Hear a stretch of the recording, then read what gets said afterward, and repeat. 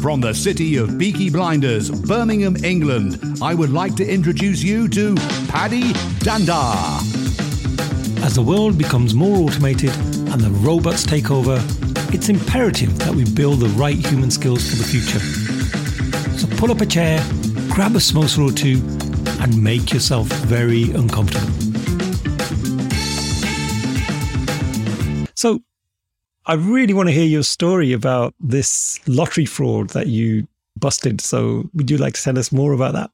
So as you may be able to tell with the background of being on TV for years, national television, all the goals I had in life, I like promoting, I like marketing. I get a call from the governor and said, hey, would you run the lottery in the state?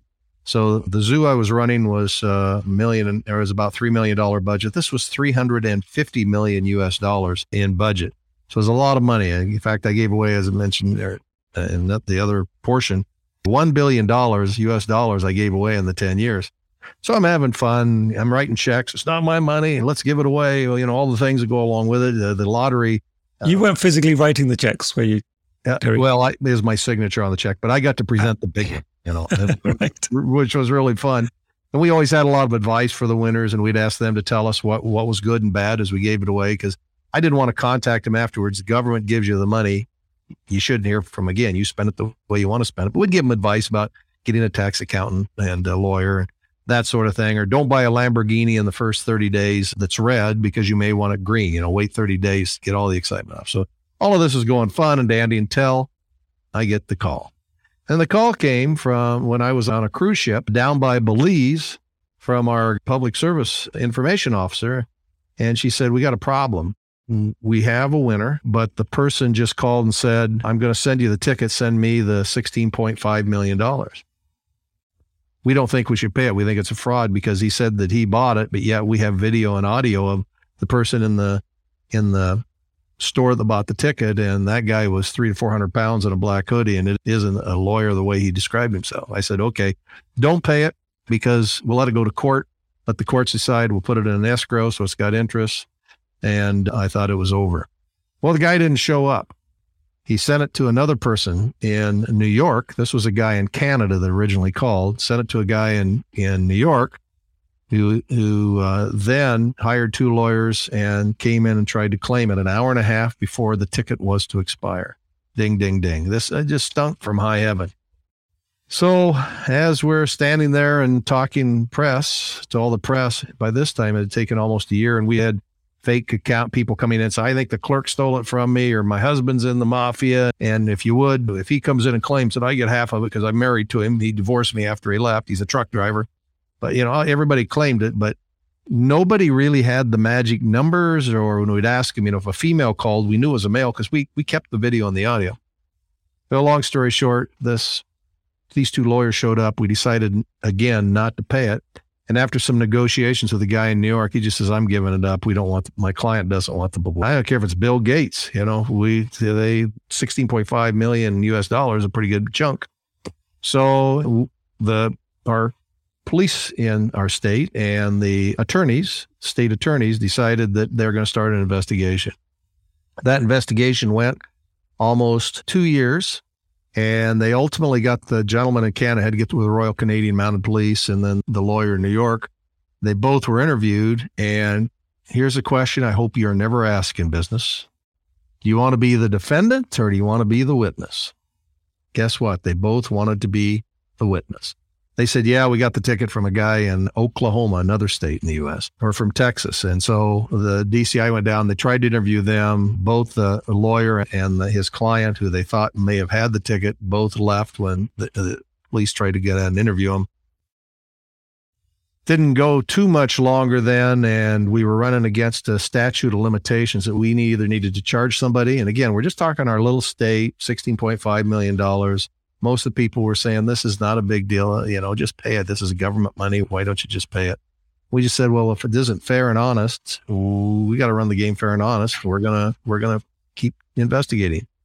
Well, we got a new prosecutor that came in and he said, we're going to release the videotape that had the audio and video. And lo and behold, when he did, got all sorts of tips. And one of the tips was from a gentleman who work for the multi-state lottery. So this is the group that combines all the money of all the states and then sends it back, kind of like Euro Millions with all the countries. And Europe. And we thought, whoa, wait a minute. That guy is in charge of the security for that organization. And he also wrote the program for the computer that drew the numbers. Ding, ding. So now we have a ticket. We always say we had ticket, 2 hot dogs, and Bigfoot solved this case. So the ticket ultimately led back, we think, to this gentleman. So he's charged as his best friend in Texas with fraud, and they go to court.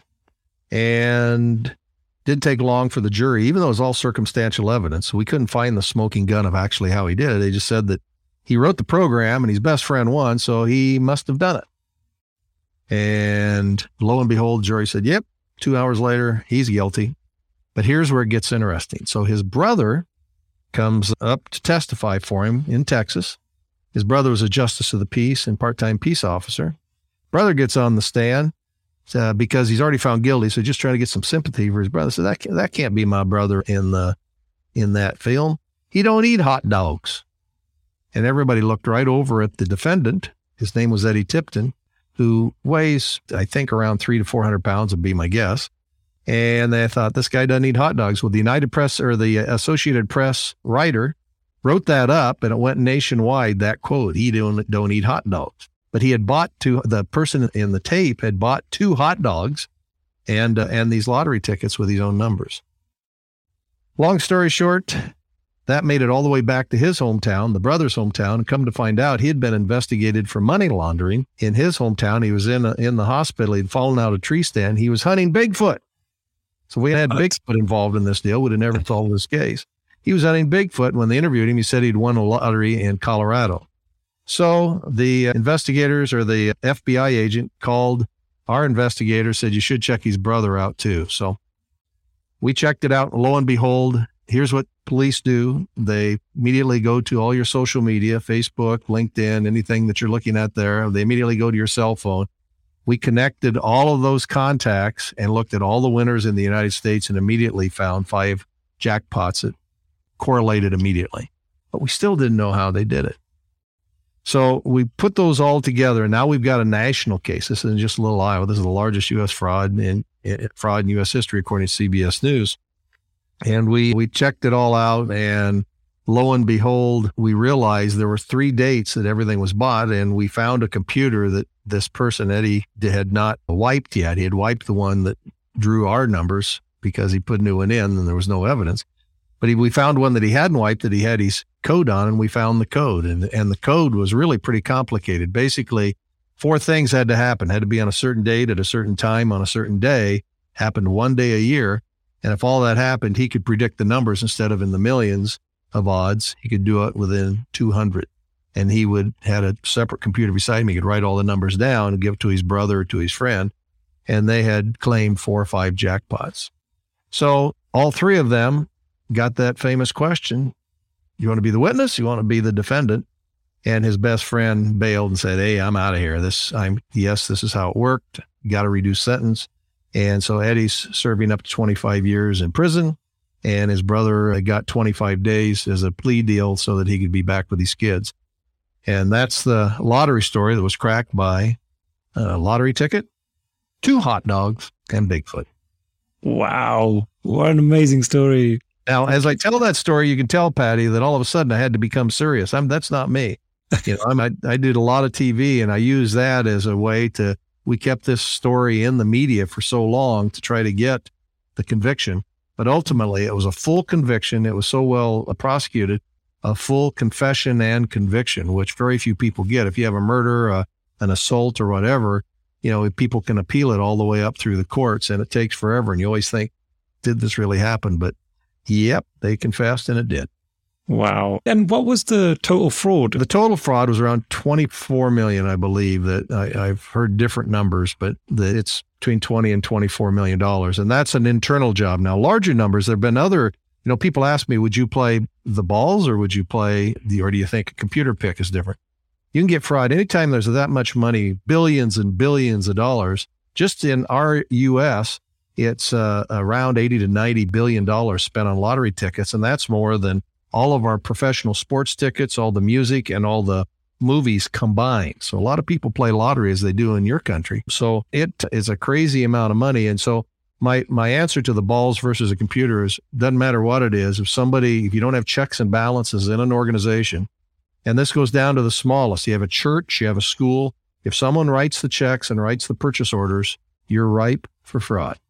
And so you need those separations of duties, which they did after all of this in that same organization, to make it fair and honest. I used to work for a big investment bank, and, with the banks, obviously, fraud is a big part of what they try to make sure they stamp out. And there's just so much opportunity for people, isn't there, to kind of defraud the system, especially with the technology we have these days as well. We used to hear about the big bank robberies where people used to break into a bank, but actually some of the internet fraud that happens now is way bigger, and we never hear about it because it's all behind the scenes. External hacking is scary, but the internal is also there. And there are 3 reasons, according to the American Certified, or the Association of Certified Fraud Examiners, 3 things that will get you in trouble in your organization. Number 1 is financial need. You and I both like to make more money, but if you're sitting there and all of a sudden your kids are going to college, they took your credit cards, ran you ragged, maybe you got a gambling problem, a drinking problem, a divorce, that takes you over the edge. But you got to have all 3 pieces to really take you over to the edge. And the second is opportunity. So you have the PO and you write the checks, you probably could do something. Then you say, well, I need the money and I could do it. Nobody's going to see it because I have all the power. I have all the keys of the kingdom. Eddie had all the keys of the kingdom in this case because he wrote the code, he compiled the code, and he oversaw the code. But the third piece of that is the hardest one to supervise as a CEO and that's called rationalization. If I have all the keys, there are people who in small organizations, churches especially, the church secretary, handles all the money. Doesn't mean you're going to do it. But sometime that little devil on the shoulder says, you got by with it. And most people will try it a little bit, maybe take $10, or Eddie got a couple of small jackpots. But ultimately, I think I can get by with this. Nobody's watching. Nobody cares. And I deserve it. And that I deserve it, or they're working me too hard. I need more money because somebody else is making more than me.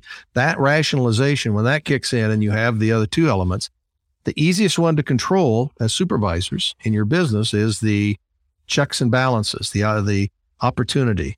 Of keeping that separation so that somebody else signs the check when that's happening and oversees that.